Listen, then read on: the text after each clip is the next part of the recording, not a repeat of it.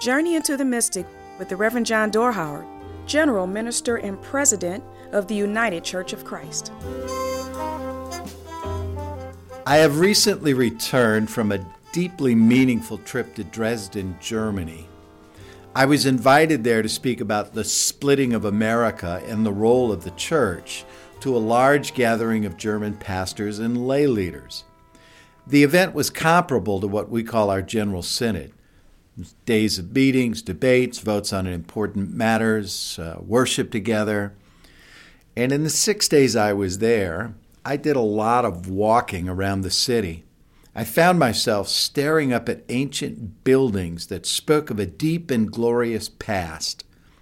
Castles and cathedrals and opera houses and cobblestone paved streets, large spires.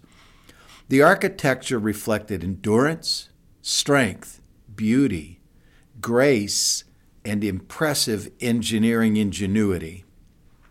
What I would learn is that most, if not all, of the ancient buildings I was looking at were not ancient at all. Well, parts of them were, but most of the buildings were reconstructed sometime after the Second World War. I walked into a church whose stonework was intact from the time they were laid in 1124, but whose stained glass windows and artwork and interior structures were all replaced after being bombed out. Dresden was a city that was carpet bombed by Allied forces.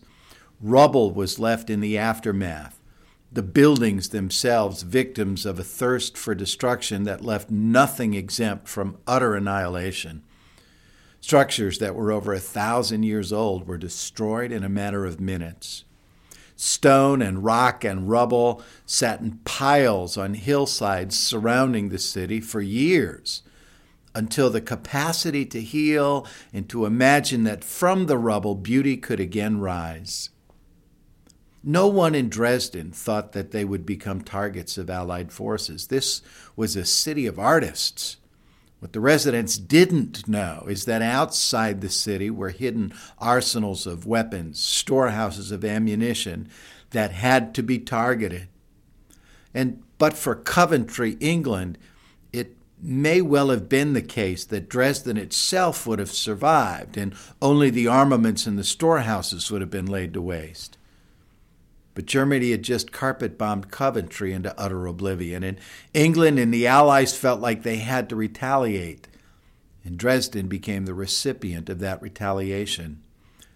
As devastated as were the buildings, were the hopes and hearts of the city's residents, who, as artists and lovers of the art, that they thought they were immune from the evil that surrounded them. It would be a couple of decades after the war ended before those hearts and hopes would heal enough to dream about rebuilding.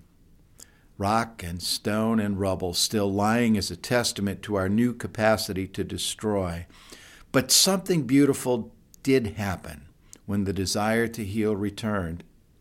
Coventry and Dresden, two cities that were bombed to oblivion because of each other, became sister cities. Over an entire summer, youth from Coventry encamped outside the city of Dresden in order to work through the summer to help rebuild churches and other structures. I had the pleasure of worshiping in one of the churches those youth helped to rebuild. And then I walked the streets of the city they helped heal.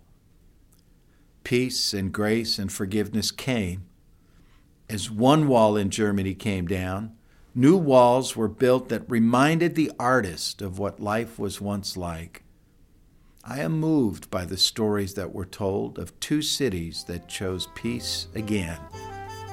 May that kind of peace, that kind of hope, and that kind of healing come to us all on this, our journey into the mystic.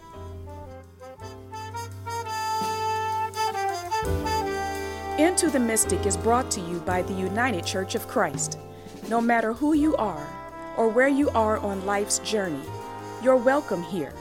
Find us at ucc.org.